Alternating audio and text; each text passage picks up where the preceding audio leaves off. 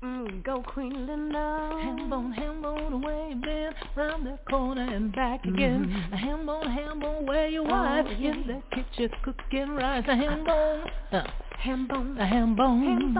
give me ham bone, give me some ham bone. Well now ham bone, put him on your shoulder. If you get a pretty girl, I'll show you how to hold her. Ham bone, where you been? All around the world and back again. Ham bone, ham bone, crazy ham bone, the ham bone, ham bone, that ham bone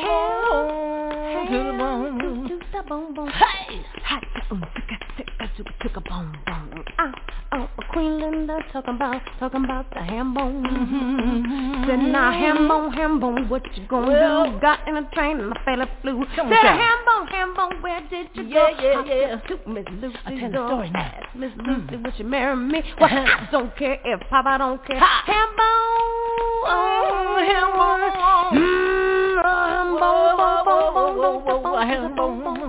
bone, chicka bone. Baba to the bone, come on,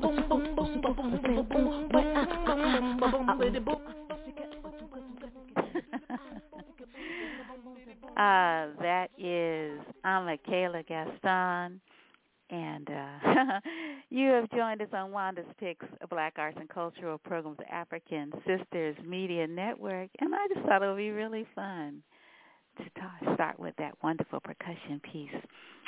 Good morning. We are so happy to be joined by Chloe, and the rest of your name I'm not sure how to pronounce. I don't want to even start out wrong. So tell us your name, sister. Hi, Wanda. My name is Chloe Louvoiseau, Chloe Dulce Louvoiseau. Yes. And your book, Life I Square, with all these wonderful sisters. Oh, my goodness. Intimate stories from Black women on identity, healing, and self-trust. You know, this is like a godsend, plan, like, with the wonderful way that you have arranged the book. We can all take this journey. You've got prompts, we've got examples, and the way your life story sort of holds at this point, because, your life is still continuing, at the point of publication, sort of anchors the various queries in a concrete example. Your life is just marvelous. Congratulations on this publication. November 2nd it came out? Yes, just a little over 2 weeks ago. Yeah, and I'm sure it's flying off the shelves. I pray it is. It's been such a beautiful journey, and you this book has, I think hopefully served the women who will read the book, the contributors, but as you see my own stories woven within the other essays, it's also been just a godsend for me as I've, journeyed in my own healing experiences, and I organized the book to kind of reflect the progression through how we understand ourselves and get to understand ourselves. And so I'm glad that comes out, because that is the hope in terms of the identity part, really grounding us in who are we, and then the healing is what work to do, and the self-trust is how do we want to continue to move forward, centering our decisions on trusting ourselves. Right. And the way that, place and belonging and our parents and, that we inherit, but also, we choose for our soul journey. How that plays into all of this as well is also an aspect of your storytelling and the storytelling of your sisters that support this vision. And it's such a lovely book as well. Those beautiful photographs. Oh my gosh. These beautiful Black women and all of their textures and contours. Oh, it's just like, ooh, yes, it's going to be one of those books. Yes, we carry into the next realm, you know? I love that, textures and contours. It was important to me to have such a variety, a diversity of women in this book, because I do believe that for the most part, anyone who picks up this book, if you're a Black woman, if you're a woman of color, or if you're a woman, you'll see part of your own stories reflected in the essays of other women. And I do think, you know, many of these, the topics and the themes that these collectives of essays cover are issues that many women in general have to understand how to navigate for themselves, but through the lens of a Black woman is particularly powerful, because we're often not given the opportunity to tell our stories for ourselves, and not given the opportunity to have the mic. And so I'm so glad it's so well received, because the diversity was really important to me, to be able to amplify not just what we have in common, but the textures and the contours, as you call them, the nuances that make our experiences also very different. Yes, certainly. And also, you know, the sisterhood, you know, the idea of Black women being in each other's company, holding each other up, and your chosen family. You know, you talk about that a lot in your particular story about how, you know, place and home and, you know, being an imposter and, you know, not quite fitting, and then not knowing why, and and secrets, and you know, all that stuff. All of it. You're such a fine writer too. I mean, it's beautiful. I mean, the poetry, the descriptive language, you know, the pathos. I mean, it's just like Oh my gosh, thank you. You know, it's so interesting for someone who, you know, I didn't fully accept the proclamation, the claim that I am a writer. I would always say for years, I like to write, you know, and sometimes I write, but to say I am a writer and to have the courage to put it out there, it feels very, very weird, because I'm really stepping into claiming that I have a voice.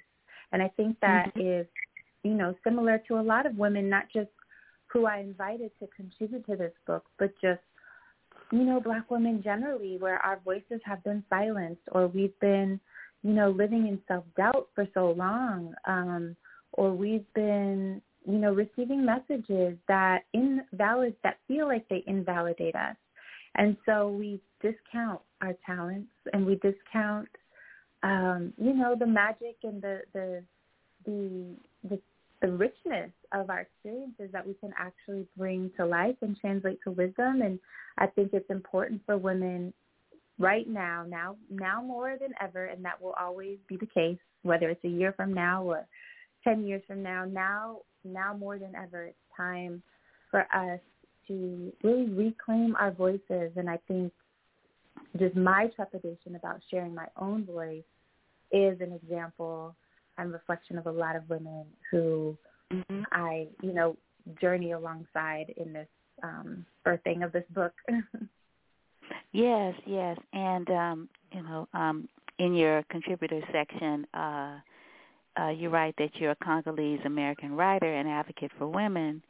And as a storyteller, you support creativity and belonging of underrepresented women and seek to deepen understanding of and within communities.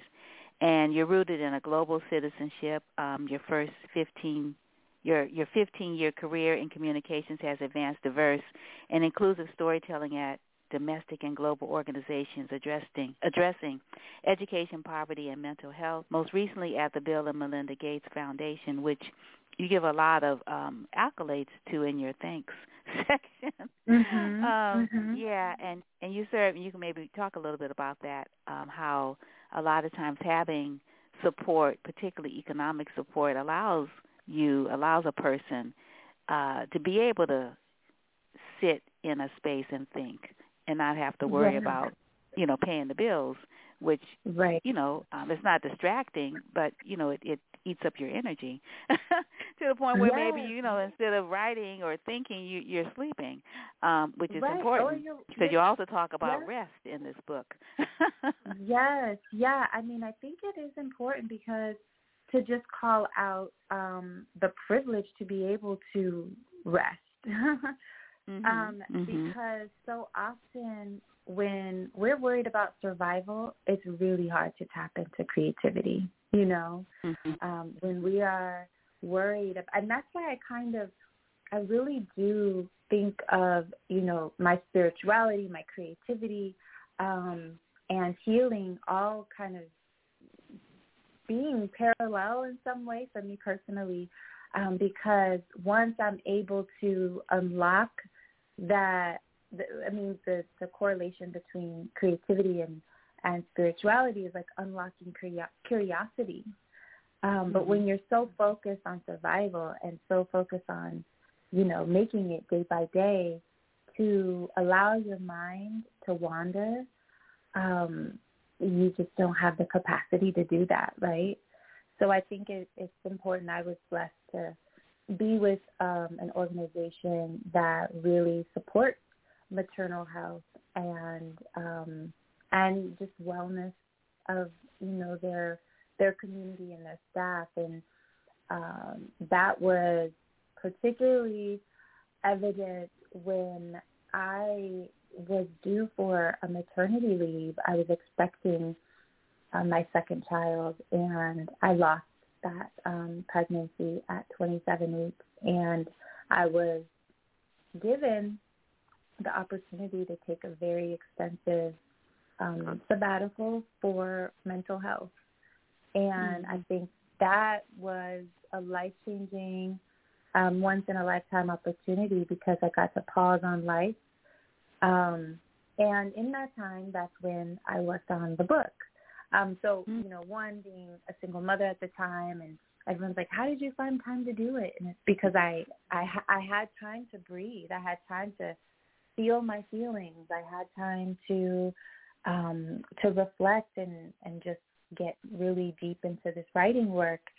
But it's hard when the reality is so many of us are just having to go with emotions, keep life going, and it's hard to heal when you're carrying trauma with you from day to day. Mm-hmm. Yeah, definitely. And is this when you started your podcast as well, when you had a time to, have that break, or had you started that before? Yeah, I actually started the podcast after I found a publisher for the book. I was collecting all these. Yes, it's so interesting because usually people might assume that the book came out of the podcast. The podcast actually came out of the book because I was gathering essays and stories from women for the book, but I was just feeling like it would be a disservice to the collective of what Black women's stories have to offer if I didn't kind of create a broader space for them to exist. And so as I was collecting these stories, I was like, these are too good. These are conversations. Part of storytelling is, when you write it out, it's one-way communication. But when we're in actual dialogue with each other, we're able to lean in, ask deeper questions, pull back layers.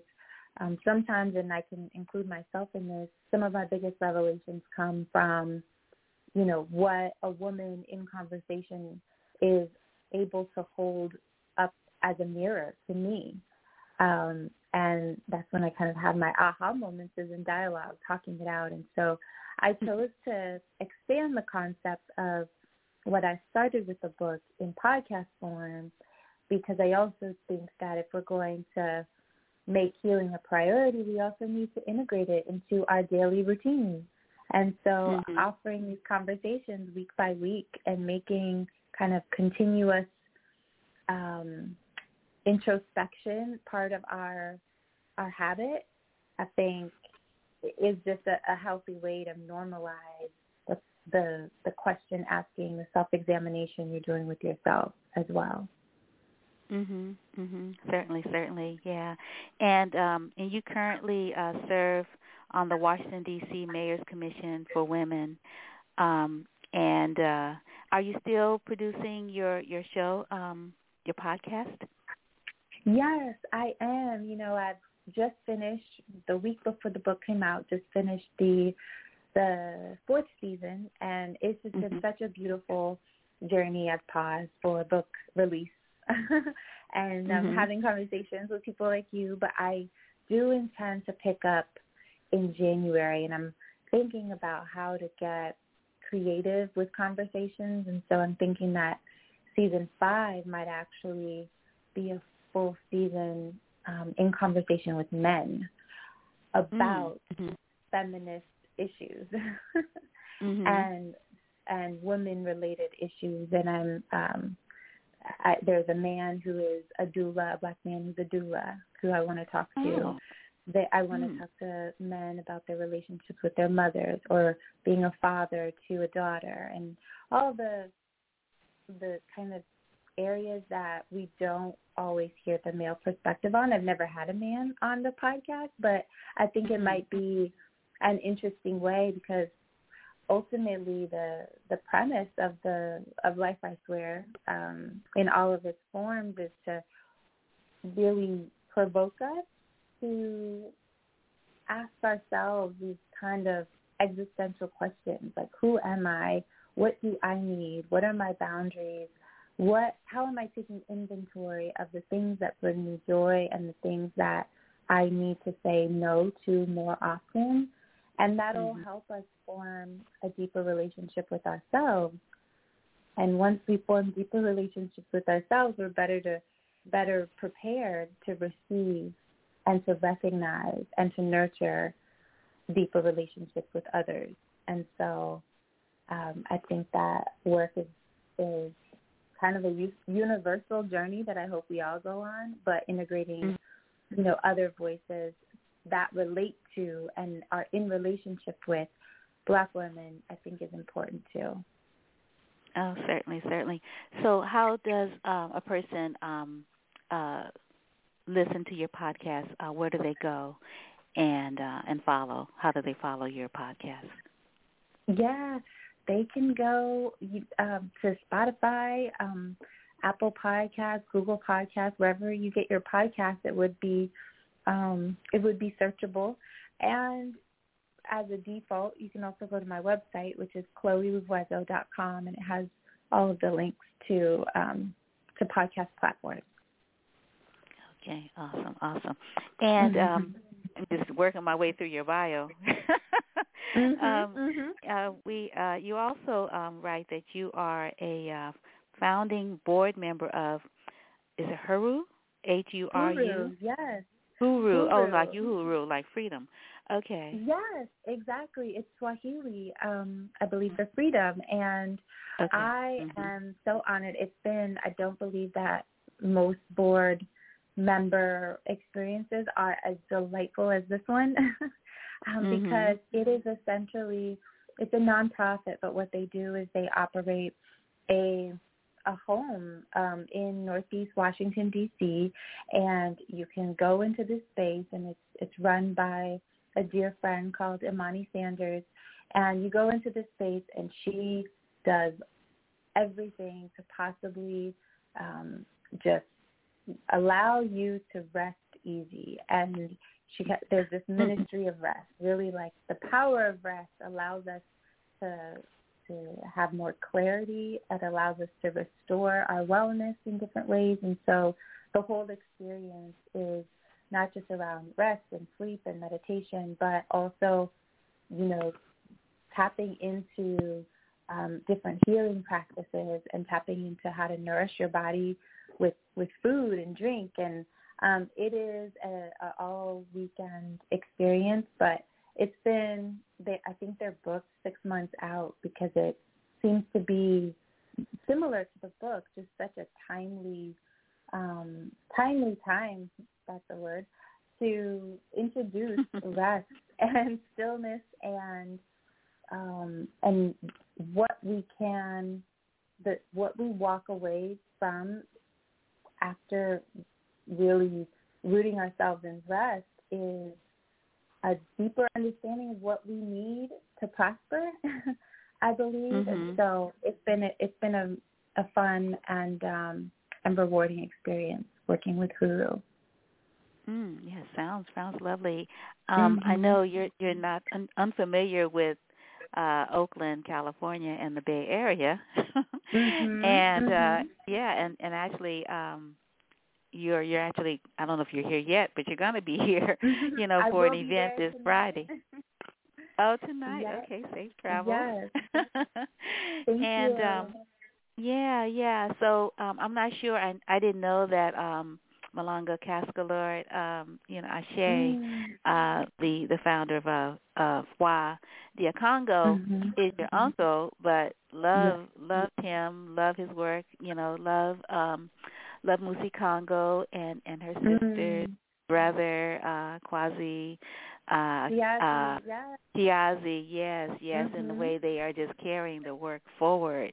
I mean, they are so wonderful, and all the other African artists that make the Malanga Cascalord Center home, such a beacon of light, in the Bay and on the West Coast.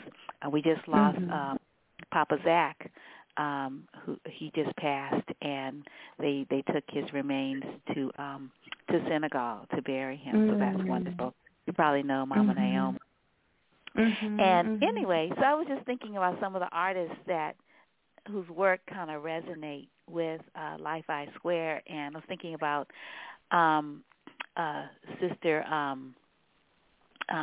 Amana Tabor Smith and her Deep Waters Dance Theater, and she does a whole thing around Black women and Black women resting, and I don't know if you know about it, but it's just like simply awesome. And she calls herself like a head mistress, and she collaborates with like these phenomenal women, Black women, and creates these theatrical dance events that bring in the community, but are really focused around a Black women wellness and just the whole idea, I mean, that you will be talking about, taking time for oneself, because, women in general don't do that.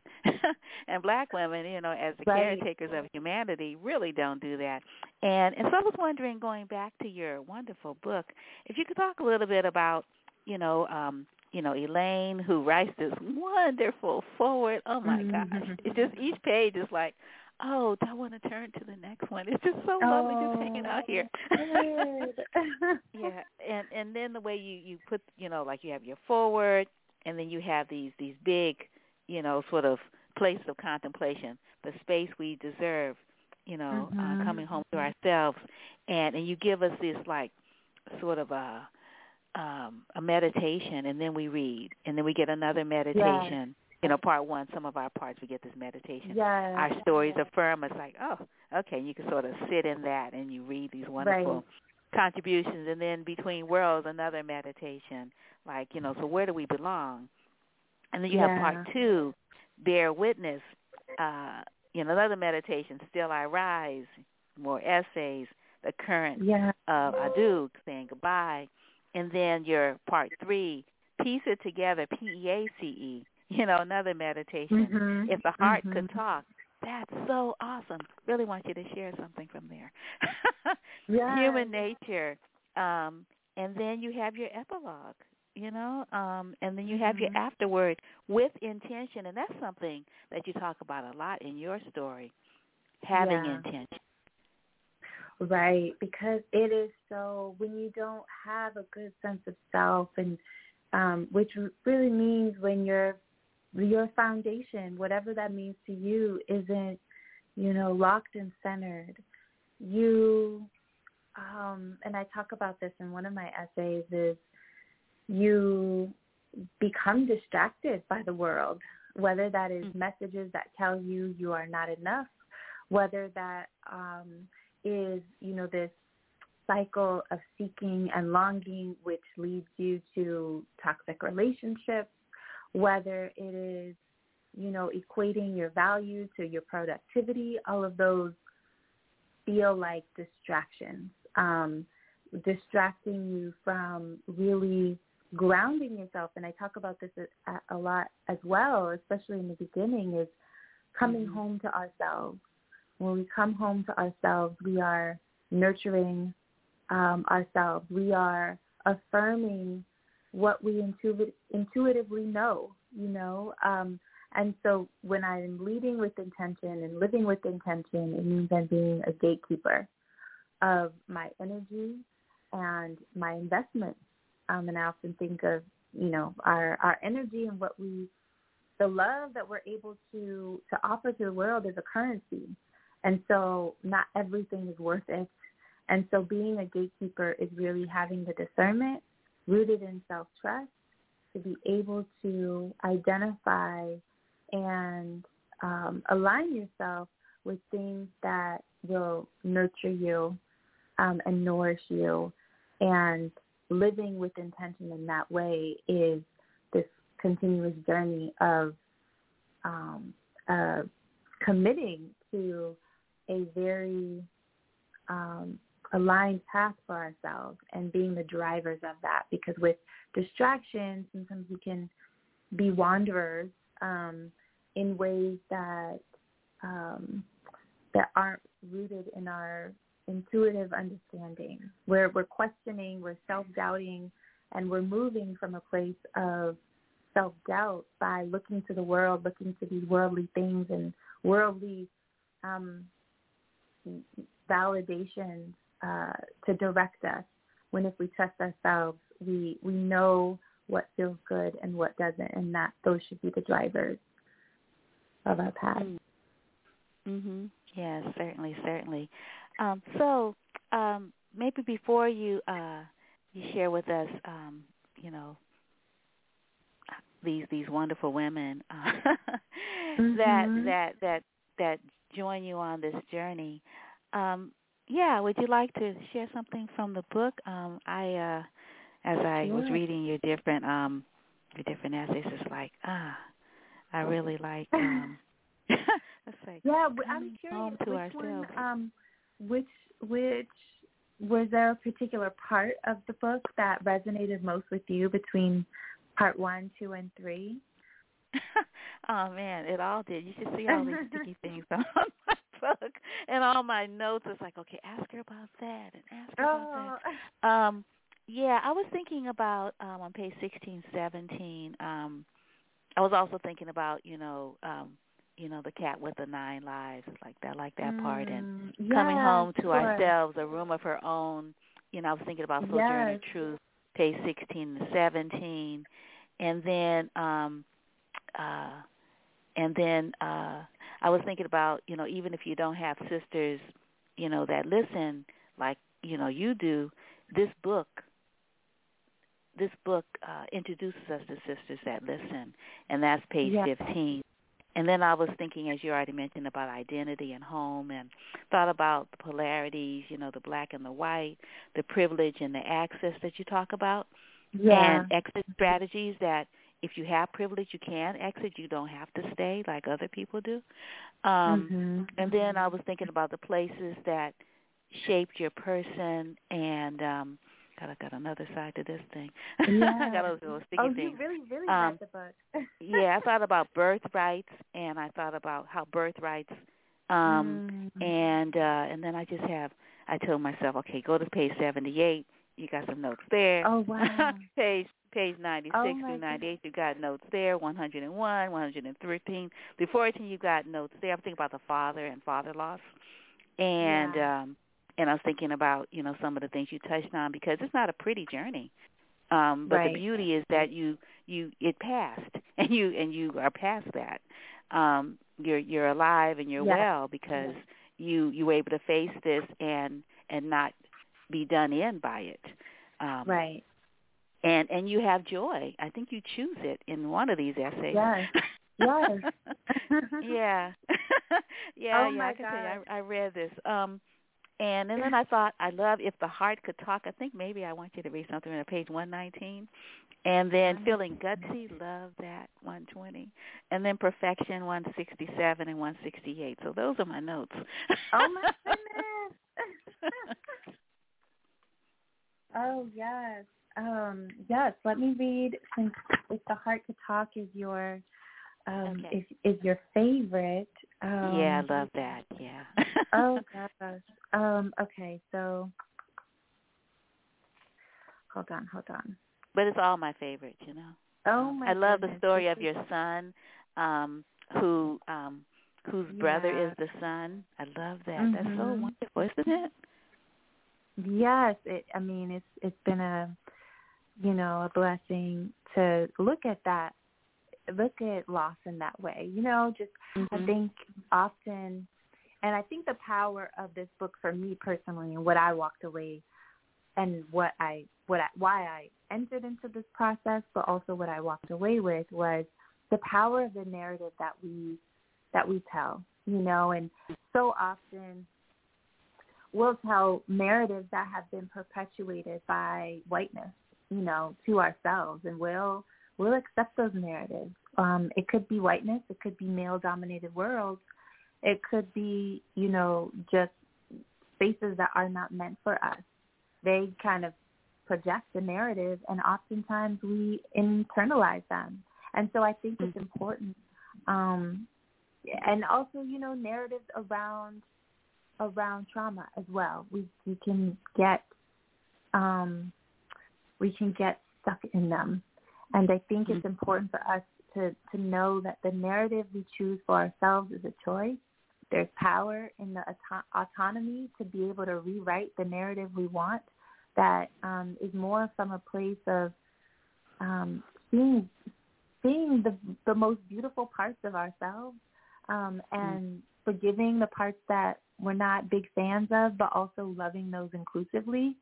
And I think that, as it relates to grief, in that particular essay, which is titled Cradled by the Sun, I'm going to choose this other narrative. I'm going to, and it's one that the narrative, for those who haven't read yet, is around the loss of the pregnancy that I mentioned a bit ago, but looking at that loss as, while this happened, and my son, who was grieving in his own way, was able to change from a loss to looking at his brother from the eyes of, he's still with us, he's still part of our family. And even just the other day, I think it was yesterday, we were in the back seat, and he was like, why does the sun keep kissing me? Why is Molly, my brother, why is he still kissing me? Because it was super sunny, and the sun was beaming on his cheeks. And he's like, why does he keep kissing me? And I'm like, that's all love. And so I really do appreciate how he was able to shift, my interpretation of loss. I think grief so often is love with nowhere to go. And so with nowhere to go, we can get frustrated and angry at, why did this happen? But if you're able to channel that love that you still have innately in you, in a way that comforts you, then, it's a beautiful extension of life.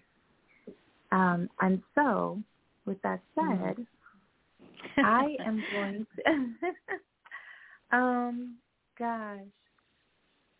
Okay, so I was figuring out, I'm going to read the intro of If the Heart Could Talk, and I'm going to read part of the next essay called Love After Love, between pages 22 and 23. So If the Heart Could Talk. Our greatest love stories are those centered on how we cultivate relationships with ourselves. If the heart could talk, mine would tell me to rest, child. She would remind me that our intake is more important than our output, and knowing the distinction allows us to set boundaries that make replenishing possible. Our value is not in what we do for others, It is in who we inherently are. Rest has become foreign to our overworked hearts. But when we're still enough to listen to the whispers of our needs, we're able to honor the love we both give and require. And so I am going to read. Thank you. So I'm going to read. Did you before you read your essay or parts of it? So those really wonderful nuggets that as I mentioned earlier, that could be the prompt for others to have your notebook handy. Now write what you feel based on this, and then you could read what follows, because I think this book will allow others to write their own narratives. Yes. Because it doesn't matter if it becomes a published document. It matters that it happened. Yes. It's just the exercise of being our own storytellers. And whether you choose to tell those stories out loud and publish it in a book, or whether you choose to write it down and then burn it, in a bonfire, it is the fact that by writing out your story and processing your story, you're going through the pain points of your journey. You're not going around it. You're not bypassing it because it's more comfortable to disassociate from it. You are sitting in it, and you're figuring out, how do you want to interpret this major life experience, and then how do you exercise the muscle of giving yourself grace even through what may have in the past caused trauma. And I think it's a exercise we have to do to really detox it from our system, because often we walk around with all of these burdens really weighing on our shoulders, weighing on our hearts, weighing on our ability or inability to connect with other people, because we can't get past what we've kind of shoved and oppressed down. And so clearing that space so we can rewrite our narrative, I think is, I'm glad that you called that out, because that is a hope for this book. Yeah.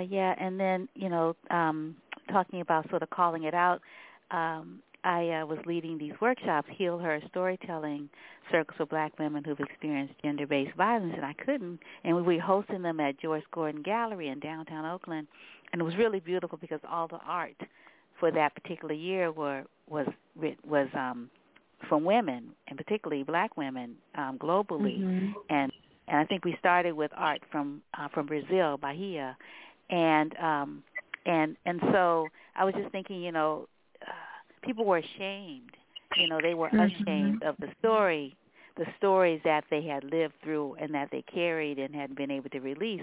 So it was so hard to get the sisters to come. We were doing we were painting, we were dancing, we were, writing stories, we were doing channeling. It was just so wonderful, and listening, to each other, how we made it through.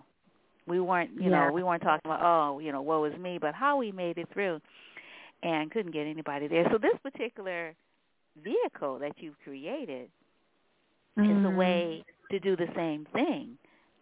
If people can't get out, the story can get out. And, I just wanted to mention that. And then also, when you talked about the toxins, you say that really well in one of these essays. I'm like, I put a star by it. So wonderfully put. But the whole idea of detachment as escape, the detachment as perspective is a good thing, but detachment as escape means that you leave your body here and you go somewhere else, and you're not being whole. And then also within your story, which I think is really courageous, and another two authors, the woman who writes about growing up, where she was born during the when the Civil War happened in Rwanda, but she was a baby and her parents came back, but they were harmed from what they had witnessed, and the families were harmed, but she didn't kind of know what does she do with that? And, think about pre-verbal trauma, which you talk about in one of your essays. And so anyway, it just sort of like all the different crannies and corners get touched on. And then you got, our sister, Julie Wilson, beauty director and Cosmopolitan magazine. She writes "Go Forth and Be Dope." Like, it's like, okay, we had all these stories. We put them in perspective, and it's like, yeah. Yes, I was very excited to have that one be the last one. Just the title in and of itself is, you've taken all this stuff, you know what you know, trust that you know how to move and walk accordingly, and just go ahead and manifest all the things you want for yourself because you deserve. And Julie's essay is interesting because, she might be one of the more well-known contributors in this book because she, works for Cosmo and she's worked for Essence for many years. But she talks about perfectionism. And one of her quotes is, "So much of our world today is a farce, and it's important to dismantle false perceptions of perfection." And I think that is so powerful, really coming from someone who has been in the light before and who's got many eyes on her, and who also, is navigating being a mother, being a careerist, doing all of these things, and how imperfect that can feel, with the strength of how you're perceived is really a demand on you. And so I love that she ended it with, let's dismantle this idea of perfectionism and be us authentically, know our value, and then just go forth and be as dope as you as you know to be. So I love how the progression of these essays really take us on a journey of seeing ourselves in at a higher pedestal than we might have before we open the book. I hope. Oh yes, definitely. Definitely. Yeah. But I'm happy to read from Love After Love. You mentioned that you liked the lines around being gutsy, and so I'm going to start with that one. Okay. And this, for anyone listening, is around having to leave a relationship. And this was a separation from my son's father, and how scary that was. But then Love After Love is actually taken from a poem by a Black man. He Michael Wilcox. And he has a poem called Love After Love. Yes, and it is beautiful. I have it framed next to my bed, and it is around, take down all the love notes and feast on the life that you have by yourself. And it's kind of like falling in love with yourself after romantic love might have left you heartbroken and in pieces, but the love after love is the love with self. So leaving that relationship felt gutsy. Opting for single motherhood over partnership while expecting was bold but necessary. I was terrified of the journey ahead, but more than that, I knew I deserved peace. I was ready to surrender from the pull from God that was telling me I had so much more to both receive and learn from love. After cycles of pouring into unhealthy relationships, it became clear that if I wasn't intentional about working in better partnership with myself, that I would self-sabotage. For too long, I extended myself for others and neglected my own needs. Sacrificing my aspirations for those of partners left me in shortage of self-worth values, which became a revolving door of deficit-based thinking around what I was made or capable of. I had to make space for my personal restoration without being upset at the fading dream of partnership. The day I ended that relationship was the day I learned boundaries. For the next year, I centered my energy around radical self-love and honest intentionality. I needed time to learn self-trust.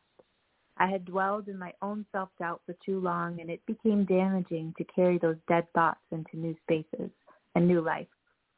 That year was spent unpacking my patterns of choosing grace for others over grace for myself, working through trauma that had tormented my health, and finding stability in stillness and rest. The gentler I was with myself through the language I used and the margin of error I allowed, the more I humanized myself. Yeah, this is so beautiful and so necessary and so needed, as the pandemic continues and we're trying to figure some things out. And it's timely. I think with the pandemic, we are, I think a lot about this because prior to the pandemic, I've worked within my organization a lot around diversity and inclusion and all the initiatives and employee resource groups. And I think writing this book actually piggybacks on a lot of what I was trying to do, but just couldn't make a lot of traction in the workplace in terms of D&I. But I think this book accomplishes that in terms of it is a rebellion for all of the things that a workplace culture didn't allow. It is the book and just generally our kind of the trends that we've, and hopefully it's not a trend, hopefully it's here to stay, but just the practice that we've been exercising to choose autonomy, to set boundaries, and to nourish our wellness, and to give ourselves what an inclusive culture couldn't, which was a sense of belonging. I hope that this book, as it represents community, gives readers a sense of belonging. And I think it'll be interesting as we go back to work to see how after this year and a half we've been doing all this work and been really in fellowship with other Black women around our collective healing. When we go back to work, it'll be interesting to see how organizational culture shifts to meet us where we now are in this new space, this new version of ourselves. Because I do think that we are requiring now, because we know how much more we flourish and when we set our boundaries. It becomes more of a non-negotiable. And so it'll be interesting to see how we're able to sustain that. And then also how organizations and just the outside world really meets us where we are. Yes, definitely. And you write in your afterword that not having answers doesn't invalidate the beauty and necessity of our stories. They will be written as the journey continues. And the quote that's pulled out is, and I wrote it down myself, it is never too late to form new images of ourselves, because ultimately it's what we behold that's most important. Yeah. Most important. And you write about, and I don't know what essay that's in, it might be in here, where you would, take physical inventory, like you would look at your face and notice it, like regularly, so you wouldn't miss changes. And then you stop doing that. It's like, oh, where did those freckles come from? Right. Yeah, it's interesting. That was probably one of the first little pieces of writing that I wrote, and I think that it is when I started writing, because I do think that that scene of like really looking at ourselves and looking into ourselves is one of the most intimate like ways we can get with ourselves. It is like, and I used to do this. I used to do this when at times when I was really sad, just go to the mirror and look into myself, look at myself, look actually into my own eyes. Like it's very awkward at first, but it helps me calm myself down. And this was in my 20s when I was in a very toxic relationship, and I got out of the habit. But after this loss and separation, I started doing it again, and I'm like, wow, so much life lives on my face that I hadn't recognized or celebrated. And I think we get in the habit of going with emotions and trying to keep up with life. But when we take inventory of ourselves, whether it's physically through our eyes or our face or our, laugh lines or cry lines on our foreheads, or whether it's taking inventory of how do I actually feel. I get too caught up in the habit when people ask me how I feel is I'm good. And then I start to believe that I'm good, which means I start to normalize some of the unhealthy thought patterns I've had that I'm not actually bringing to the surface. I'm actually not good. And it's okay to say, I'm actually not good. But sometimes we don't even know if we're good or not because we haven't been still enough to ask ourselves, how does this make me feel? And so actually lately in the last few years, when I call a girlfriend or someone comes over, I don't ask them how they are. I ask them, how's your heart? And they kind of are taken aback and they're, how is my heart? Or I often, ask women, friends I haven't spoken with in a long time, are you happy?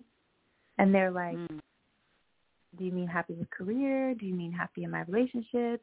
What do you mean? What do you mean? Because they haven't even asked themselves that. It feels like such a random question, and I say answer it how you want. Are you happy? And so, in your totality, are you feeling good? Are you feeling your pain points? Are you, And so I just think the exercise of going to the mirror is asking myself, how's your heart? Are you happy? Are you feeling triggered right now?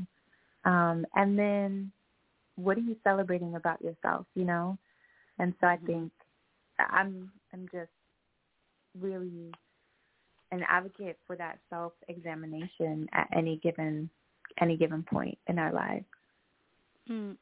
Yeah. And when you mentioned triggered, that I think that's in another essay, one of your essays, because like you are the fan, I am your fan. So I'm just sort of living in your essays, although the other essays are great. I just really love how your essays just sort of guide the conversation in a real substantive way. But you talk about triggers as, not being the terminus in that, okay, you're triggered, like, you're not going to die, and there can be, you could turn this into an opportunity, as opposed to falling apart and letting it control, what you do, next. But I do want to give you a chance to talk about where you're going to be this evening, and the person who's hosting is a contributor, and also give a shout out to your wonderful cast of writers and wonderful women who have shared their stories with us in Life I Square, intimate stories about Black women on identity, healing, and self-trust. By you, and you could tell us your name again because I don't know how to pronounce it still. You're going to send it to me phonetically. Yes, no, thank you so much. I love, so this Friday at 8 p.m. at Black Girls Greenhouse in Oakland, they have just celebrated in August their 1-year anniversary, but they seem to be a household name in Oakland these days. But Black Girls Greenhouse is all about Black girl joy, and it's always a perfect time to grow, which I think goes so hand in hand with this book. But I'll be in conversation with one of the co-owners of Black Girls Greenhouse, Kalkadan Gabriel Hannes. She is also my sister, fun fact, but she's also a contributor to this book, and her book is called The Triumph of Heartbreak, and it is beautiful. Alongside her, some of the other contributors in this book, you mentioned Elaine Welteroth, who wrote the foreword as well as her own essay, and Julie Wilson. We also have another Oakland native. Her name is Morgan Ashley Bryant. Dion Ivory is a phenomenal creative director. Alex L. and Lauren Ash are both healers in their own space. Myriam Martin, she is probably the eldest of the contributors. I believe she's in her 60s, and she's based in Morocco. She is a queen, and she talks about her ancestral lineage, that the one kind of lesson they pass down from generation to generation is the audacity to aspire, even starting with her ancestors who were enslaved, and how they always aspired and kind of broke glass ceilings. And so I do believe that the collective of all of these essays are just, they cover the spectrum of what it is to be resilient and on fire and reflective and insecure and vulnerable in so many different ways that it's hard to articulate the breadth of this book. But I do think, Life I Swear is one of those things that it's just like a sigh and exhale in reflection of life. And so I'm very proud of all of the women for being willing and brave enough to share their stories. Mm-hmm. Yes, and so are we. And the imprint is Harper Design, and it's available. And it's in the first printing still. I'm sure it's going to go into others. But you can get hot off the November presses. And I'm sure you're going to have books available not this evening, but on the 19th. And people can get an autograph from you and the other women who are going to be there sharing as well, which would be really awesome. It's nice having autograph books. Absolutely. Thank you so much. I'm looking forward to it. Yeah, Chloe, congratulations. And say your whole name for us, please. Chloe Dulce Dubueso. Yeah, thank you. And if you'd like to call out, any names of any of your ancestors as we conclude, feel free. If you have anything else you want to share that we didn't cover, feel free. Yeah, I would just mainly encourage anyone who is interested in leaning in more, even beyond the pages of this book, to check out the podcast. If you have ideas and you want to nominate a speaker, if you have a phenomenal story that you'd like to share in the podcast, feel free to send it my way, and you can do that through the website as well. Okay, awesome. And I've linked to the reading celebration at Black Girls Greenhouse, which is on your website. You have a section called Events, which makes it easy. Yes. And I've linked to your website as well. Okay, awesome. Thank you so much. Oh, you're quite welcome. Looking forward to other conversations. Have a wonderful time this weekend, and the full moon is coming in, which is awesome. And and I hope you have a safe, wonderful, comfortable flight this way. Thank you. I will. Thank you. Oh, you're welcome. You take good care. You too. Bye-bye. Bye.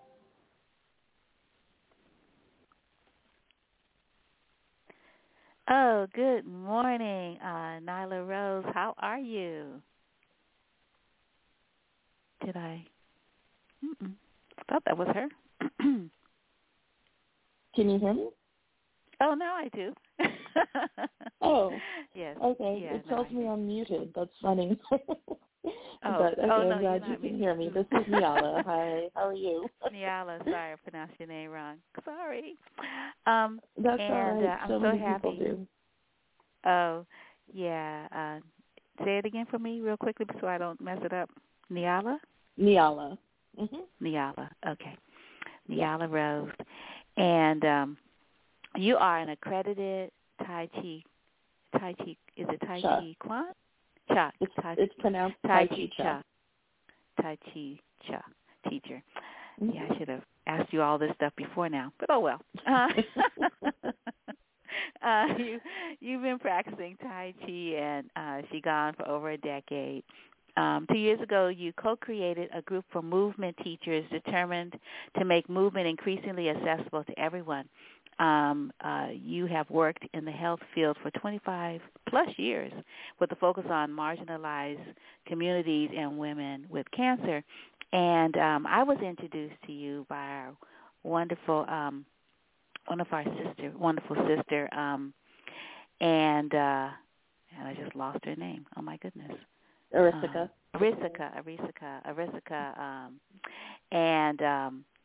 And it was through the women of color cancer. Women. What's the name of this? Women Resource Center. Yeah, Women Cancer Resource Center, which used to meet in person, and because of COVID, shifted to an online platform. And I think the first Tai Chi meeting that I joined you in, I think it was on a Sunday morning, and it was just, oh man, you just have this ambience that's so soothing, and you're in your garden and everything looks so beautiful and green and colorful and fresh, and you know, just being able to be in one's body, particularly when one is sort of going through some things that are changing within one's body, that might be unexpected, and one might not know sort of like what the outcome's going to be, has been like really, really centering, you know, to be able to join you in practice around this. And yeah, I just want to tell you thank you. And so that's sort of why I wanted you to join us and just talk about what you do, and I just want to just bear witness to its importance in my life. It's been really wonderful learning the sounds and the places and the breath and the movement for these different energy channels, and being able to like open them, you know, fearlessly, you know, through your instruction and illustration. Thank you so much, Wanda. Wow, what a testimonial. I appreciate that very much. It is exactly what I had hoped to do when I decided to become a certified accredited teacher in this form. And I will talk about a little bit the difference between Tai Chi Chuan, which is what most people think of when they think of Tai Chi, and the form I do, which is Tai Chi Cha. So Tai Chi Chuan is fantastic. I've done it. I first did it many, many, many years ago, actually, and I enjoy it very much. But the challenge is it's 108 moves, and it normally takes people about a couple of years of dedicated practice to learn all the movements, and it requires space, it requires muscles, it requires good balance. And if one is going through something, whatever that might be, you know, physical ailments or difficult diagnosis, just challenges in our lives, it can be really, really helpful. But there's this other form called Tai Chi Cha, which is 19 movements in one pose. So one can learn them much more quickly. And it's not a martial art. It's an inner discipline. And it's more similar to Qigong because you get a chance to do that same movement several times in a row. And you don't, other than something called joyous breath, the thing with the other movements is your breath just takes care of itself. So you're not concerned about breathing in a particular pose, breathing out. You're just letting your body move. And you mentioned one of the main things that I've noticed with this, which is so many of us are out of our bodies, right? We're out of our bodies. We're in our heads. And doing this practice really helps people to get centered back into their bodies. We focus on the feet, and in focusing on our feet, bringing our attention and awareness into our feet to connect us to the earth, then what happens is we find ourselves by the end of the hour, by the end of the practice, really settled back into our bodies. And that's important, especially if you're feeling stressed and you're all in your head, you're back in your body and you can be grounded. But the other thing is, in between each movement, we do something called resting pose. And this is a place that I call it a stillness of wholeness. And I use that word wholeness on purpose because when one has a difficult diagnosis, one can feel like the body has betrayed you somehow. Not everyone feels that way, but a lot of people feel that way. And I know it from my experience with so many people with cancer, but people who have had surgeries that were unexpected, people who have parts of their bodies removed, they no longer feel whole. And it's important to remember that there is something in our bodies, inside us, that no matter what else is happening, we are still whole. So to come to rest over and over again during this practice, just feeling into that sense of I am whole is really, really powerful if you let it be. Mhm. Yeah, I want to feel that stillness and believe I am whole. I just believe in the meantime that you and others that tell me that I am whole and that we are whole, despite surgeries, that you know what you're talking about while I try to figure it out and believe it. Because I trust, you know what you're talking about. I just don't know it yet, like know it in myself. Exactly. And I will say for me, it's taken me a long time to feel into that, right? And so for instance, I will say, since I was born, I've had really terrible allergies. And there are two things that this practice has done for me is it's really increased my lung capacity so I can breathe so much better. And we know from people who study the breath, study breathing, yogis and so forth, how important that is to breathe fully, to breathe deeply. And that helps us be grounded in our bodies. That helps us calm down. And so as you just described, I just kind of trusted. People said, this will help. And I said, okay, let me try it. And it did help. It helped a lot. And so, I did have to just trust in the beginning that this thing is helpful. These people who've been doing it 20, 30 years or more, they say this, and okay, I believe them. Let me talk about how I came to this particular form. So I knew Tai Chi Chuan, and I was working at an integrative cancer clinic and in Oakland. I'm in the Bay Area. And I was in charge of the clinic, the CEO, and the medical director and I, we were trying to figure out what could we do on an ongoing basis for staff wellness. And we kept trying all these different things that people said they wanted. And some people liked something, other people didn't. And so then it was a challenge trying to get them to come. And it was just once a week, but it was, one afternoon a week. We felt it was important so folks don't burn out. We felt it was really important to include staff wellness, really encourage that people rest, encourage that people eat properly, that they take their breaks. And we wanted to include movement. And so this woman came in, Jen Bean is her name, and she ended up becoming my teacher. And she's fantastic, and I really just want to mention her now by name because Tai Chi comes from, we don't know who started it, right? But we know that it comes from East Asia, and so we always want to acknowledge the teachers known and unknown. But this form, Tai Chi Cha, was originated by a Western man, an American man, a white man named Justin Stone, and Jen studied with him. And Jen taught us first chakra Tai Chi, where we use sound. And in making these sounds, you have to deepen your breath.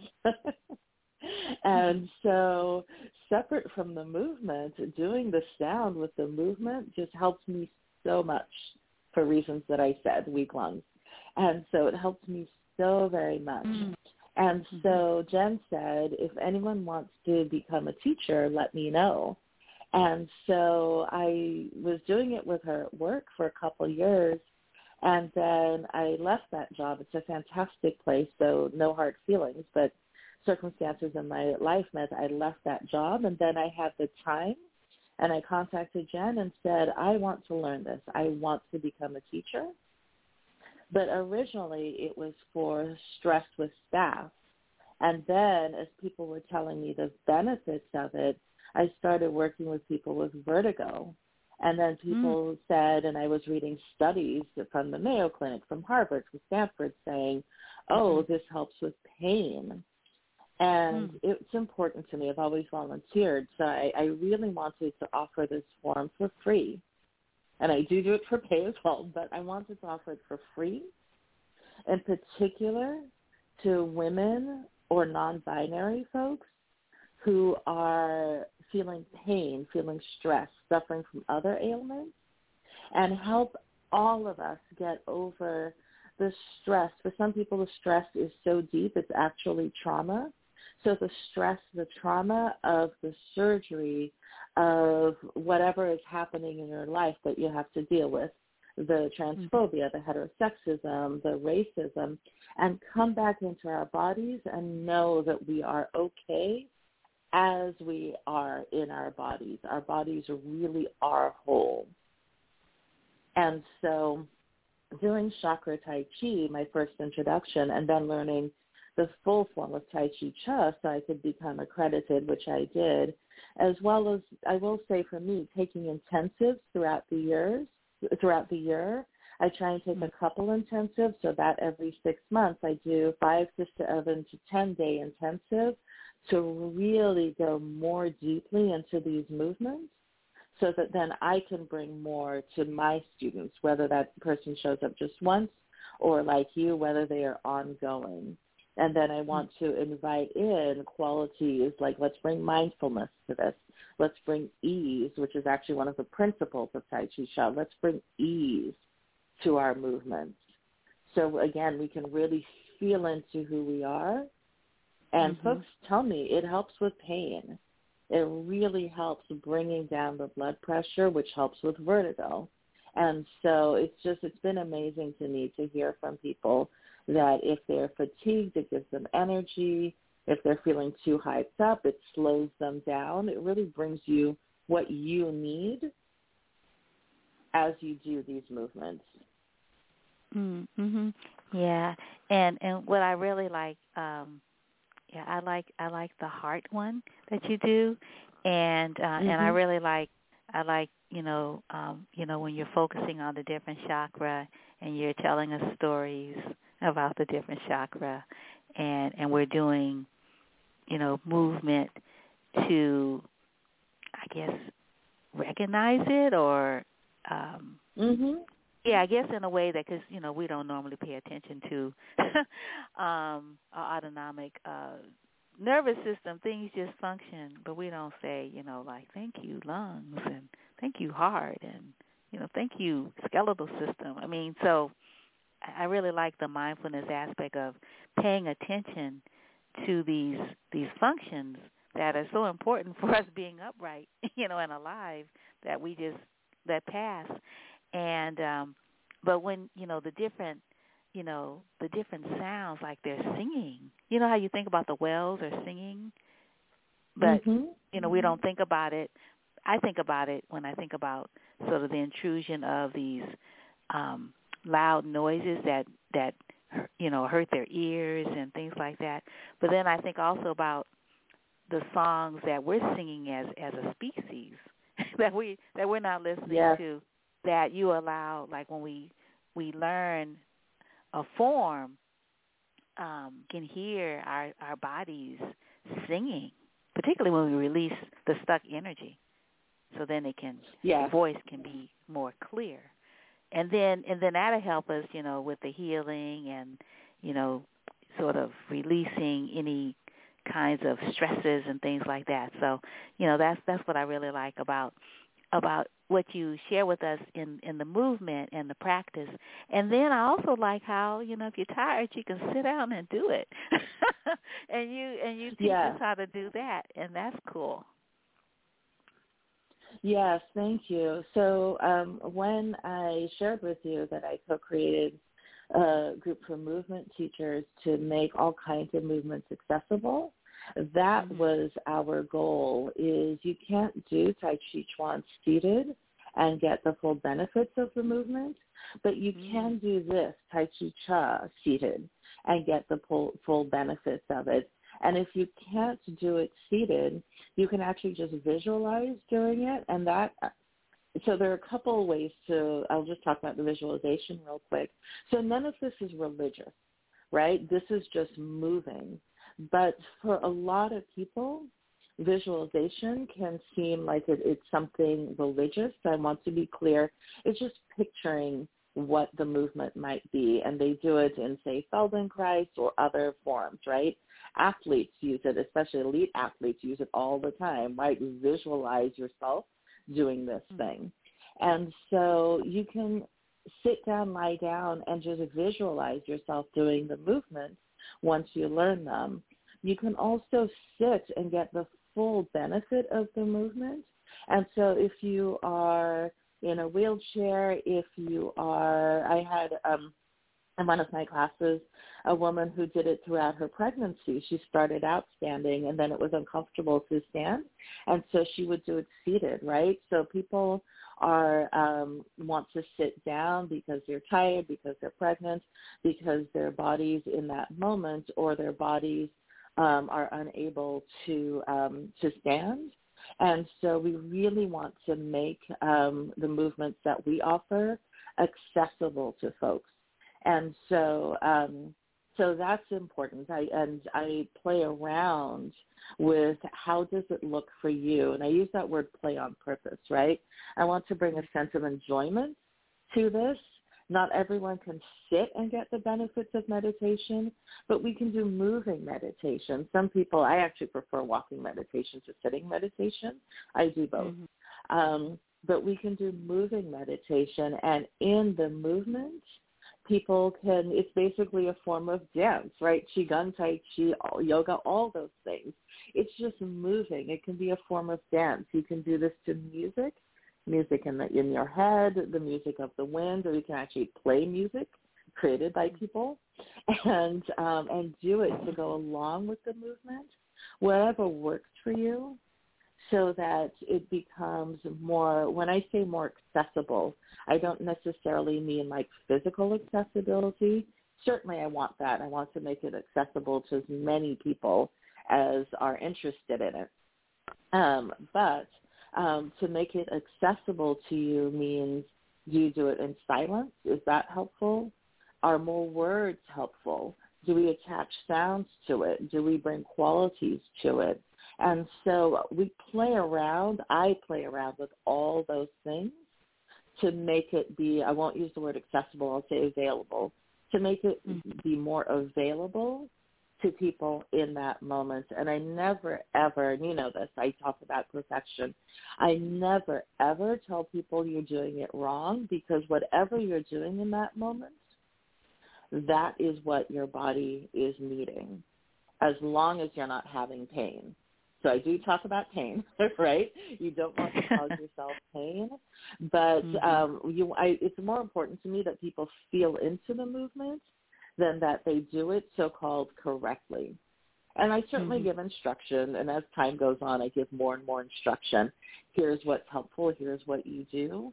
But mainly you really want to get settled in your body and feel whatever you're feeling, because there's this confusing thing called chi. What is chi? And chi is just the life energy. What are chakras? They're just centers of energy, and they exist.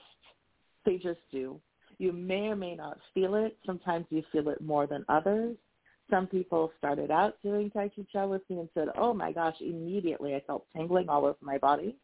Some people said years before I felt a slight tingling in my fingertips.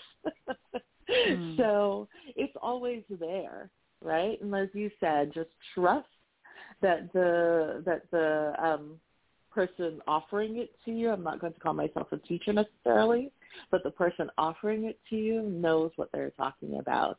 And so I'll say for me, some of the stories that I say is, there are times, even during class, I don't know if you've been in class with me, Wanda, when there are times in class when I've drawn in too much chi, and then I have to ground it.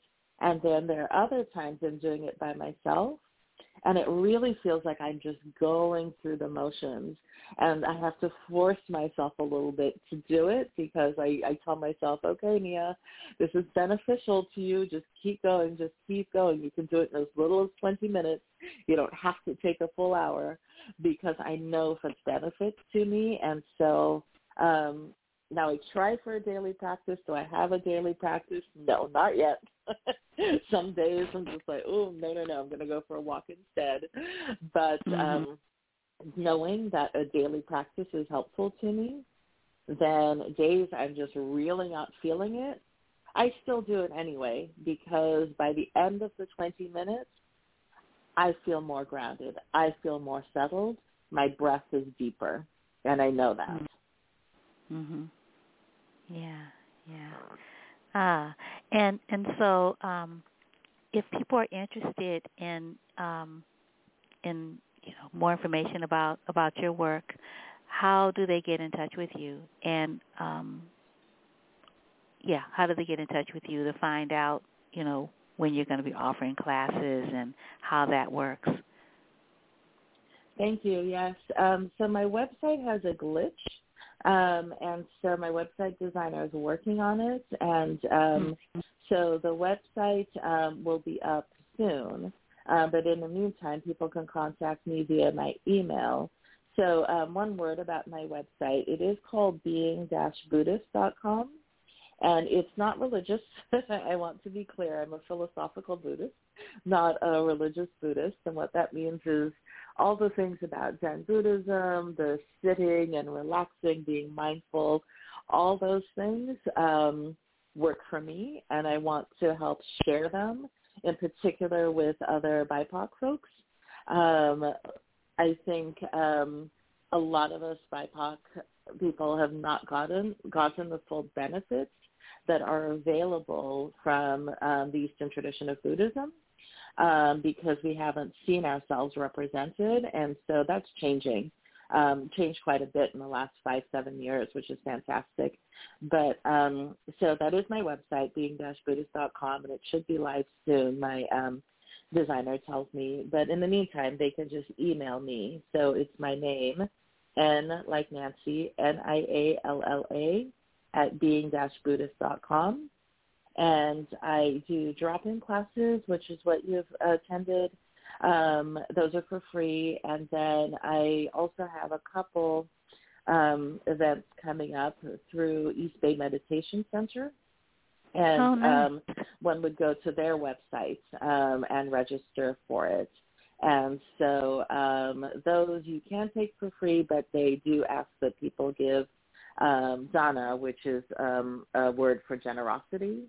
Meaning, whatever at the end of the class or the session, whatever you think you can afford and want to give, that they do ask for money that way. So my drop-in classes, I never ask for anything. It is my gift. But the ones that I have upcoming at East Bay Meditation Center, they will ask. So those two, I have one. I'm co-teaching with both for both of those. December 18th, we are offering it for the full moon, and we will be doing chakra tai chi. Yeah, chakra tai chi, because the full moon we want to have invite in that energy, right, so that we can take advantage of it to use it for whatever you need to. Before, if you celebrate holidays at that time of year, but it can also be a depressing and stressful time of year for people, so that can be very helpful for that as well. And then, and it's also before the equinox. Yes, right before. Yes, and then so it's welcoming winter. So East Bay Meditation. And you know what else it is? It's also Nia. It's it's 6 months to the day since Juneteenth became a federal holiday. We didn't register that. Oh, my gosh. Thank you so much. We will then call that in. We have my co-teachers and I, we have a few things we're going to call in at the beginning, and that one didn't register on us at all. So thank you so much for that, because we will be calling in the ancestors, and how wonderful. How wonderful. Yeah, and I'll share that with my two co-teachers. Oh, totally. And then you know that Dana King, created the Monumental Reckoning, and so there are 350 African ancestors holding space in the concourse at Golden Gate Park, and they'll be there for 2 years as of June 18th this year. So wonderful. And they're encircling the plinth where Francis Scott Key's was toppled. His monument was toppled in some basement somewhere, and they try to figure out what to do with it. So people know the carousel right there in the concourse. The ancestors circle that plinth right there by the carousel. So if you get on the carousel, and they have great discounts for seniors and military people and children, and you look down and you see this beautiful circle of African ancestors, and they're all female. Yes, yeah. They are. I know. It's really beautiful. Yeah. Oh, cool, yeah, cool. I'm going to put that in my date book. I am so going to register for that. Is that on site, and or I'm sorry. Then we'll also be site? doing. It's their website is edmc.org. No. Is the meditation and your chakra tai chi, is it on site? Like, because East Bay Meditation Center has a location. No. These are all on Zoom. So the reason we've decided to keep things on Zoom, so I've done a couple in person at people invited me to retreat, and I went and I did it outdoors. But we just wanted to. A lot of people shared with us that doing things virtually, they want to continue that because it allows them to attend when otherwise they might not be able to attend. So these are all online. These are all continuing virtual. Yeah. And so, cool. So December 18th. And then I also just want to mention that January 1st last year, we did the one that you talked about, heart qualities, embodying the heart qualities at EDMC, and people loved it. And so they asked us to come back. So we'll be doing that as well to welcome in the new year.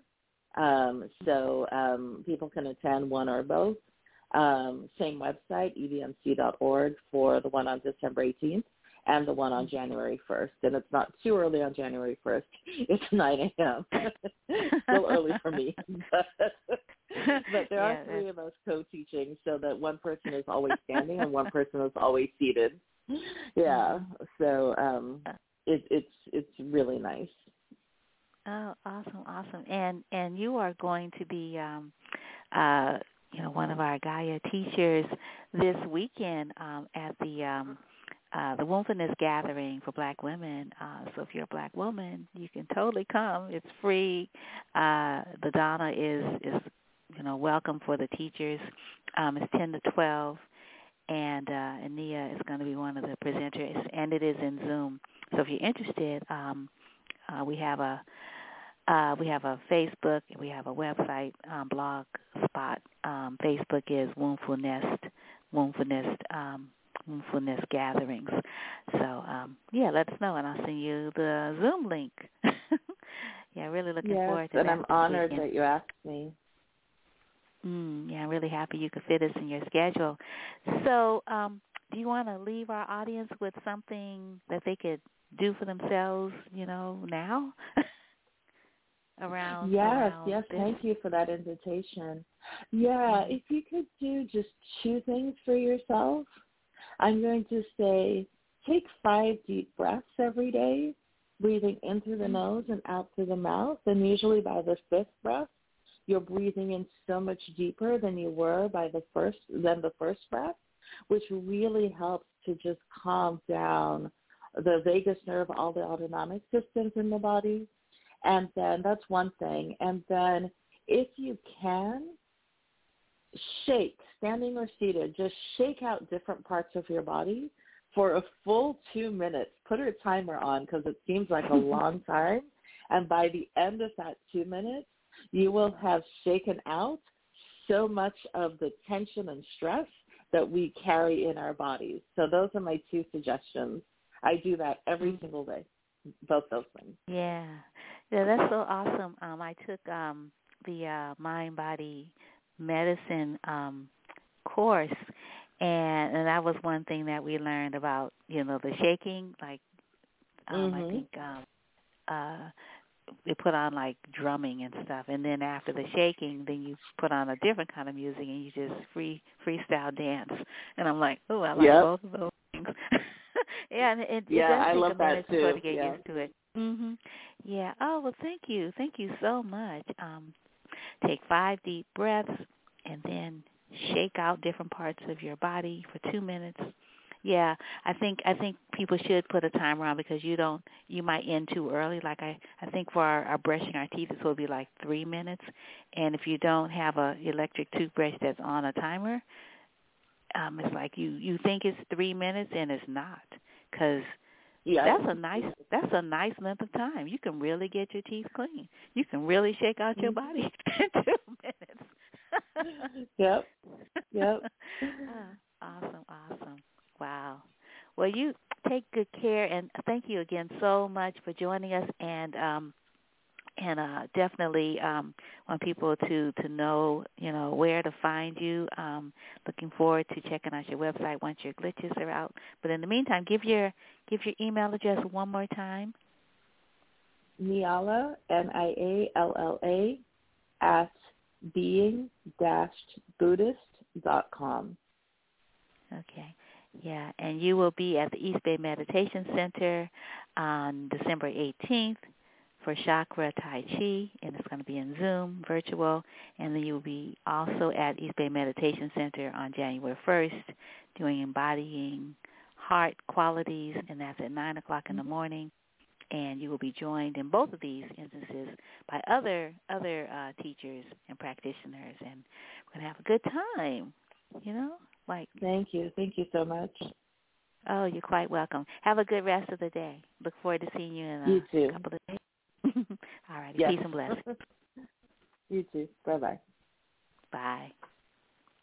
So we're going to play a little bit more of Michaela, and since we're sort of like in an Michaela space, I am going to play an interview that I had with her a while back.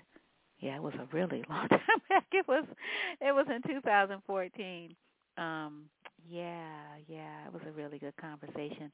I think I'm going to play, just because I've been looking at it, Lovely Day, her version of Lovely Day, and then we just slip right into this this interview. So before we do that, I want to let you know about something I just got some information on that I want to share with you. And I want to say happy birthday to Brian Keith, wonderful artist, and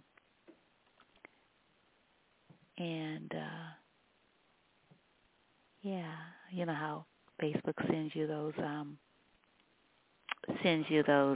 what do you call it? Sends you those announcements about, for friends who are having their birthdays. And then you can just go in and say, hey, happy birthday, Brian Keith Thomas. And Brother Naeem is having a birthday, too. There's a lot of people born at the end of the year, a lot of people born in the summer. So, there's an event happening honoring Queen, I call her Queen Califia, and other folks might call her Queen Calafia, Seal of California. So there's an event happening this weekend, Friday, November 19th, from noon to 4. So you can still go and see our dear sister Chloe at her author event on Friday in Oakland. because that's going to be later in the day. So you can do the noon to 4, and then you can come on over to Oakland. This is in San Francisco. It's at Bodecker Park, Eddie and Jones in San Francisco. And they're going to have Bay Area Entertainment Association and the Tenderloin Incubation Hub is presenting this Tenderloin Artists and Entrepreneur Expo. And there's going to be speakers and performers and vendors. And these are the same folks that put on the honoring those who lost their lives during Jonestown. I think it was on, I'm trying to think, what anniversary was it? It was on a big anniversary. I think maybe 2018 or so, maybe 19. And San Francisco had never, honored those people that lost their lives, particularly all the children that lost their lives. And so this particular organization hosted, one of the hosts, it was a collaboration of the, this memorial. And so the Bay Area Entertainment Association, that's the organization, and the Tenderloin Incubation Hub, I don't know them, but the performances are by the C-Struck Brothers, Honey Mahogany, Legislative Aid Supervisor Matt Haney's office is going to be speaking. There's going to be a performance by Tori Teasley. Cheryl Shanks is going to speak. There's going to be a performance by C. Rowe. There's going to be a painting party tribute to Queen Califia with Zumani, the artist. There's going to be a performance by Cloud. Robert Boyd is going to. Who else is going to speak? Nikki Aquino is going to. She's a vendor, an art vendor. Bisma Bazar is a holistic healer. There's going to be a performance by Razor Sharp and Brother Mo, and Flu Lux Social Club is going to be have live floral arrangements from local farms. That should be nice. And so for more information, you can visit Bay Area. No, excuse me, not Bay Area, sorry. You can visit Bay Entertainment SF. Bay Entertainment SF at Gmail is the email address. And the website is nclfinc.org/hub.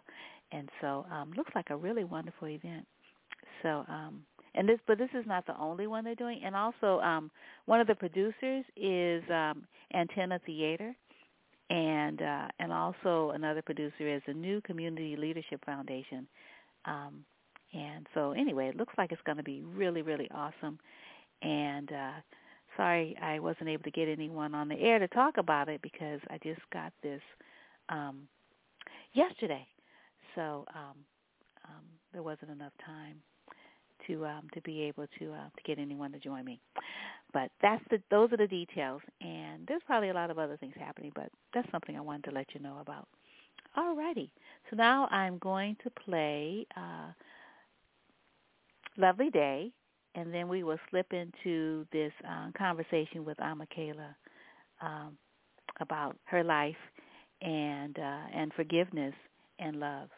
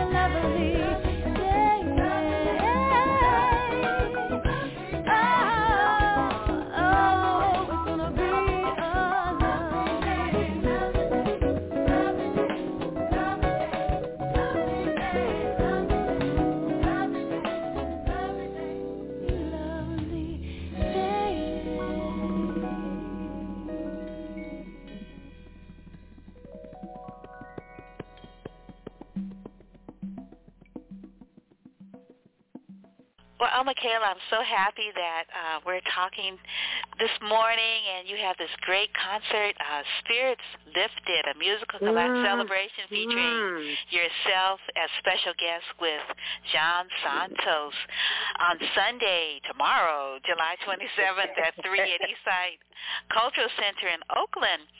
So tell me about this first-time collaboration between the two of you. Actually, gratefully, it's not our first-time collaboration. He was on my album, Being in Love. He was on several of the tracks. Yes. He is a percussionist on several of the tracks, and he's just truly an inspiration and one of my most favorite people. He's one of the first people I met when I moved out to the Bay Area, and he's so sweet and so powerful and gifted and giving. I actually met him at jazz camp. I moved out here, I put my bags down and ran out to jazz camp for a week, and he was there, and he taught me a lot of things with respect to rhythm and percussion and singing a lot of these Afro-Cuban songs, which you'll hear if you come on Sunday to the show. It's going to be fantastic. Yeah, so were you at jazz camp recently? Because I know you've been just getting back from teaching this past week. Yes. Actually, I teach the younger kids version, which is called Jam Camp.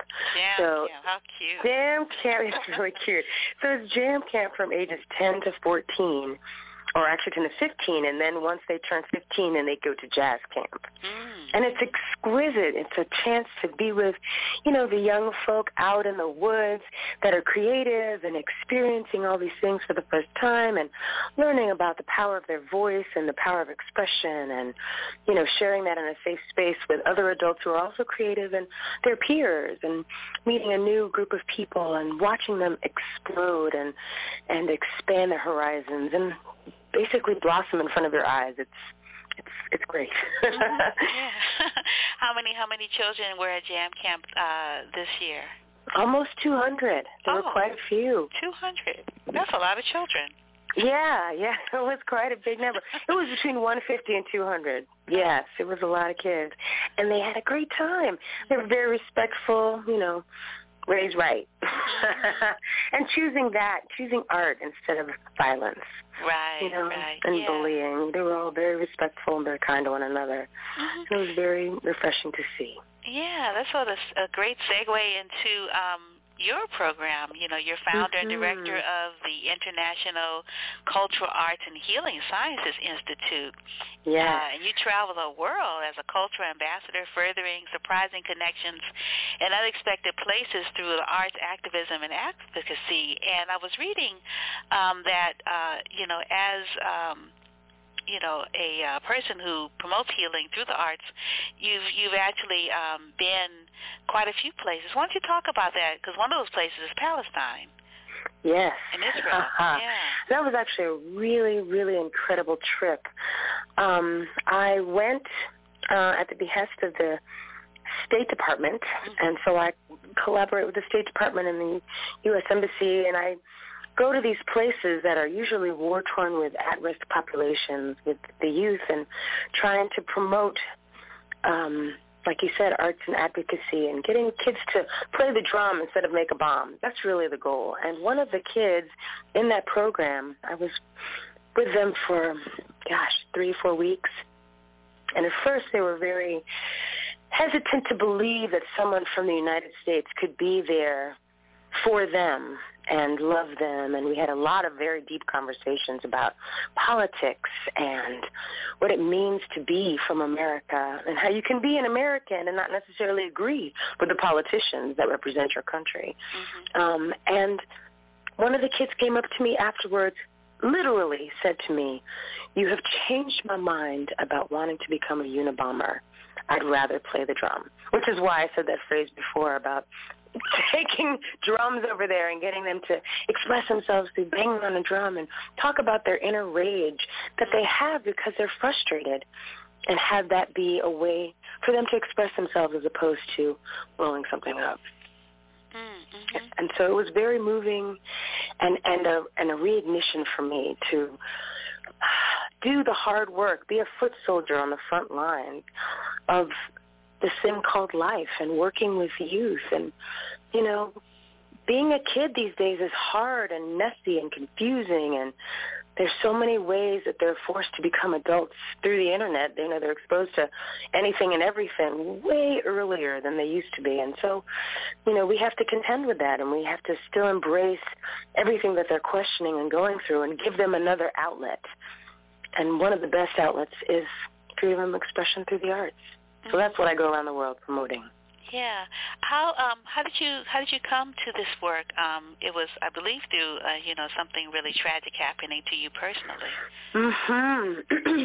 I actually was a victim of a hate crime. I was run over by a truck by a guy who didn't like black people and ran me over, and I was in the hospital for almost a year and a half, and I had third-degree burns all over my body, and the only thing that helped me through the pain was music.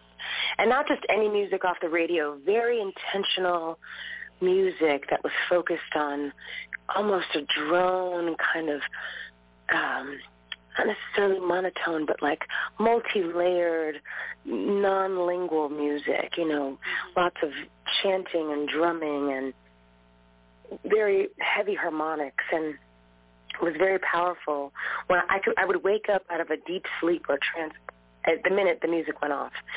And I was like, there was something to that. There was something to that for me, and I really needed to explore that further. And then I was invited by the Dalai Lama to come sing at the International Festival for Sacred Chanting and Singing, and I was blessed to be able to be chosen one out of the 6 people in the world to go sing for him. And I sang my songs for him, and we had a very deep connection, and he, gave me the courage and the charge to create something that would continue this work. And so I created this institute, ICASI, the Institute for Cultural Arts and Healing Sciences. And It's one of those things where it magically blossomed out in front of me. It's like the world opened up and wanted it to be. And so it's just been amazing how I've been able to live this dream life, go around the world and make music and sing and be with women and children who, you know, don't have a voice and want to be heard and seen, and we're able to do that. Mm-hmm. Yeah, wow, it's so amazing. You know, these past few years, there have been so many 50th anniversary of this act and 40th anniversary of that. And, you know, this is the summer of the 50th anniversary of Freedom Summer, you know, when all those students, you know, in the North and the South came together in, you know, in the southern states to register people to vote. And there was a lot of tragedy involved in that. And and then we look at, you know, sort of the 50th anniversary of the Voting Rights Act and the erosion of voter rights throughout the nation on the anniversary, the 50th anniversary of all of that. And then we think about our dear sister Fannie Lou Hamer. Oh, my goodness. And what she suffered to be able to exercise her democratic rights as a citizen. And I was wondering, sort of, as you sort of reflect, you know, in your work and in your life on some of these monumental moments, because you're from the East Coast. Are you from D.C. or? Yes. Yeah. Yeah, it's one of the suburbs of D.C., but yeah, I grew up in D.C., and it's just, hey, big shout out to East Coast. You know, it's an interesting time. I grew up, and my parents were activists, and we went to every march that we could march on, and it's a very different time. I remember as I was leaving D.C., I did a big march on Washington, and it was very different from when I grew up. It was very controlled and contained, and you had to get a permit to march, and, you know, there was no initial impetus of why marching was invented or why it was utilized as a form of rebellion that was still in place. Like, you couldn't shut down anything if you have to get a permit.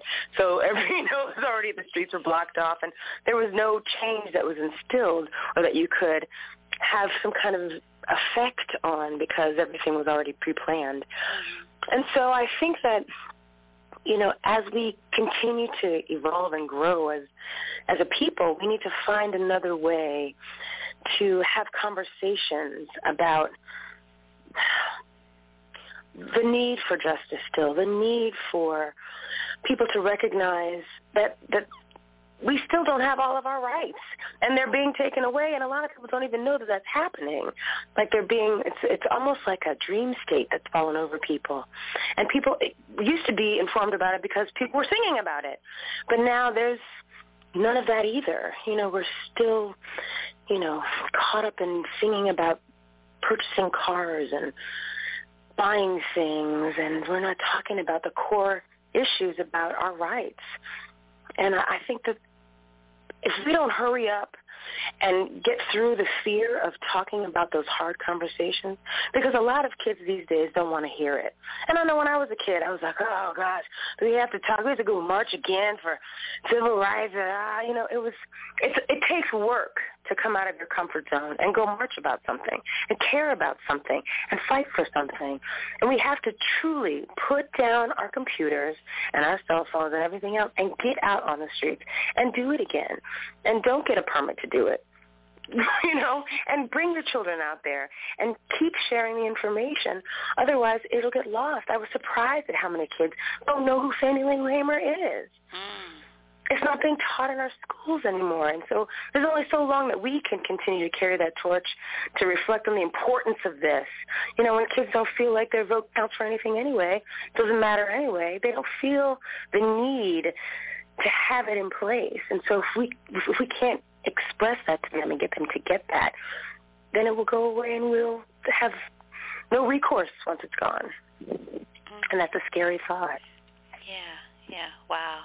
I was just looking at some of the places that, you know, your work has taken you, and your music as medicine, healing with an artful purpose, programming, multifaceted therapeutic approach through music, movement, and theater modalities. Mm-hmm. And you've been to Cuba, China, Taiwan, Africa. Tell me specifically where in Africa, because I noticed Sierra Leone. That was my latest track. It was beautiful. Oh, really? Like this year? Actually, just last summer. Mm-hmm. And it was, one of the things that we also really need to talk about and get active about is our environment. When I was in Sierra Leone, they had an area of town that they didn't want me to see because, when you come from the States and you're going to hang out with the prime minister, they kind of want to keep you on the pretty side of town. But I really wanted to see where the people were. And so I asked to be taken where that was. And the area that they took me was where they burned all of the plastic bottles from all the water that people drank. And it was toxic. You couldn't breathe the air. And the poor people had to live there. There was no other place for them to live. And they were burning these plastic bottles, just mountains of plastic bottles, on the beach next to the ocean. And of course I was crying and outraged and, not only outraged for the people that had to suffer the toxic fumes of this, but also looking at the fact that it's going right into the water, right there. So any fish that you got from that area, any food supply, right there was going to be filled with all these toxins. And, their answer was, we don't have any other place to put it.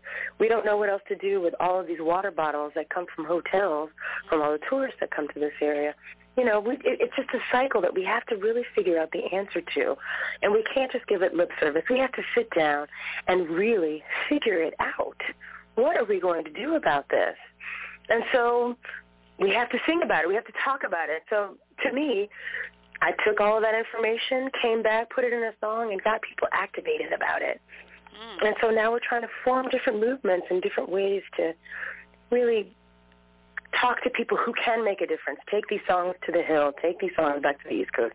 Get people who can change laws, talk about it in the UN, really get them thinking about the fact that this is not invisible, that it's happening, and we see it, and we know it, and we want to talk about it and fix it. Mm-hmm. Were the refugee all-stars in town when you were there? No, they were here performing. I was upset about that. I was like, no, poor planning on my part. Yeah, they are so phenomenal. Aren't they incredible? They're incredible. Yeah. And so, it takes a whole bunch of, we need to all be out there. And the arts is the best way to bring all these things to light. And they're out there talking that talk. They're bringing it to the forefront through great music. Right, exactly. And, the latest, they call it, the latest tour is called the Libation World Tour. And so just think about pouring libations to the ancestors and libations. So just invoking those spirits, because we definitely need to call on the ancestors at this particular time in our history as a planet and as a people. That's right. Yeah, so talk about some of your music since we last spoke. When Being in Love was the CD that we were in conversation about, and that was just so lovely. And you were bringing the roots music like you always do. And I hear you're going to be bringing the roots, you and John together. It's going to be like, oh, what an invocation on Sunday at Eastside. My goodness, both of you all together. It's very live and in person. Oh my gosh, people need to wear those healing stones to be able to so they don't float away. Something to ground them, right? Ground those chakras. Otherwise, you're gonna have them floating. Like that feather that the goddess Ma'at, is represented by balance and justice. Yes. I am so there, and I love Ma'at. Well. You were asking me about the upcoming music that's coming up for me. Well, there are a couple of things on the horizon, excitedly. The first one is the release of my album from the Kennedy Center called Lush, which is live at the Kennedy Center. It's going to be fantastic. And that's one of the tracks that I gave to you called Nature Boy, and that covers some more beautiful jazz standards. But I'm also in creation with a lot of Afro-Cuban artists, and we're going to make a beautiful kind of spirit chant album that incorporates a lot of jazz as well, and the blues, and really get down into kind of the root structure of, that roots jazz that we love, and get that sound vibration going and heal from the bottom up. So Lush will be released in the fall, and hopefully that next CD will be released in the spring, but I'll keep you posted on that one. Oh, that'd be excellent. That'd be wonderful. And so let's talk a little bit more about, I don't know, I'll give you a choice. Do you want us to talk more about your healing work with the music? Or would you want to talk more about, your artistry, or combine the both of them in one conversation? Are you going to be traveling any more this year as an ambassador? Yes, actually. Okay. There are a couple of things on the horizon. The first one, I have a concert at the Orinda Jazz Festival that's coming August 17th. So if you guys can make it out tomorrow, come check me out there.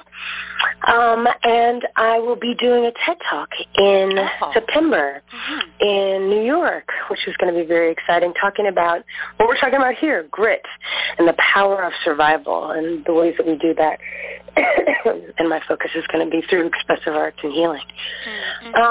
And then in November, I'm off to Turkmenistan, where we're going to be doing this very same work, except using a different modality, which is really fun. The last time I was there, we looked at empowering women to share their voice through the bigness of their bodies. So working on stage presence and power voice, and a lot of that stuff comes through Broadway musicals. So using the American modality of musicals. So we're doing Broadway abroad, and going there and getting women to, when I was there and I was allowing them to scream on stage and move in a very big, powerful way, it changed them, and you could see it in their face that they, in their day-to-day dealings don't get to do that. But when you're in the arts and on the stage, and particularly in musical theater, you're commanded to be in a bigger space and a bigger aspect of yourself. And, for all of us, that's what I was doing at Jam Camp with these kids.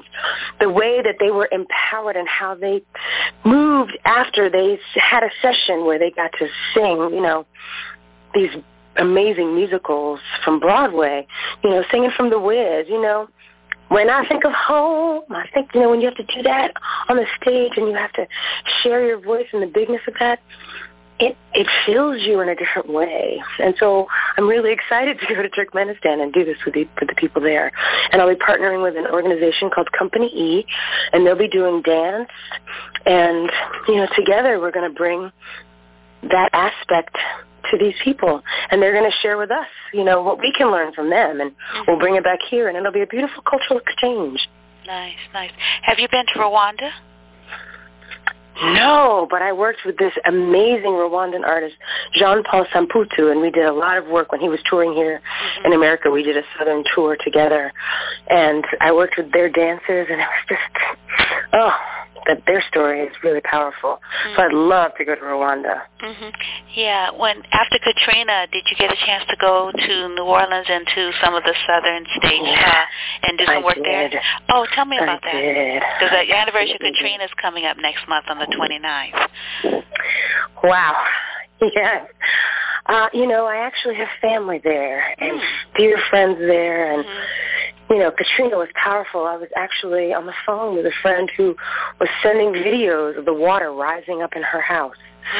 It was just, you talk about fear, like it was right there with me on the phone. And then I lost contact, and then it was just like, oh my gosh, to know somebody who went through it, and to know people and to go back. I went right after we were able to get down there, and they call it the Katrina cough.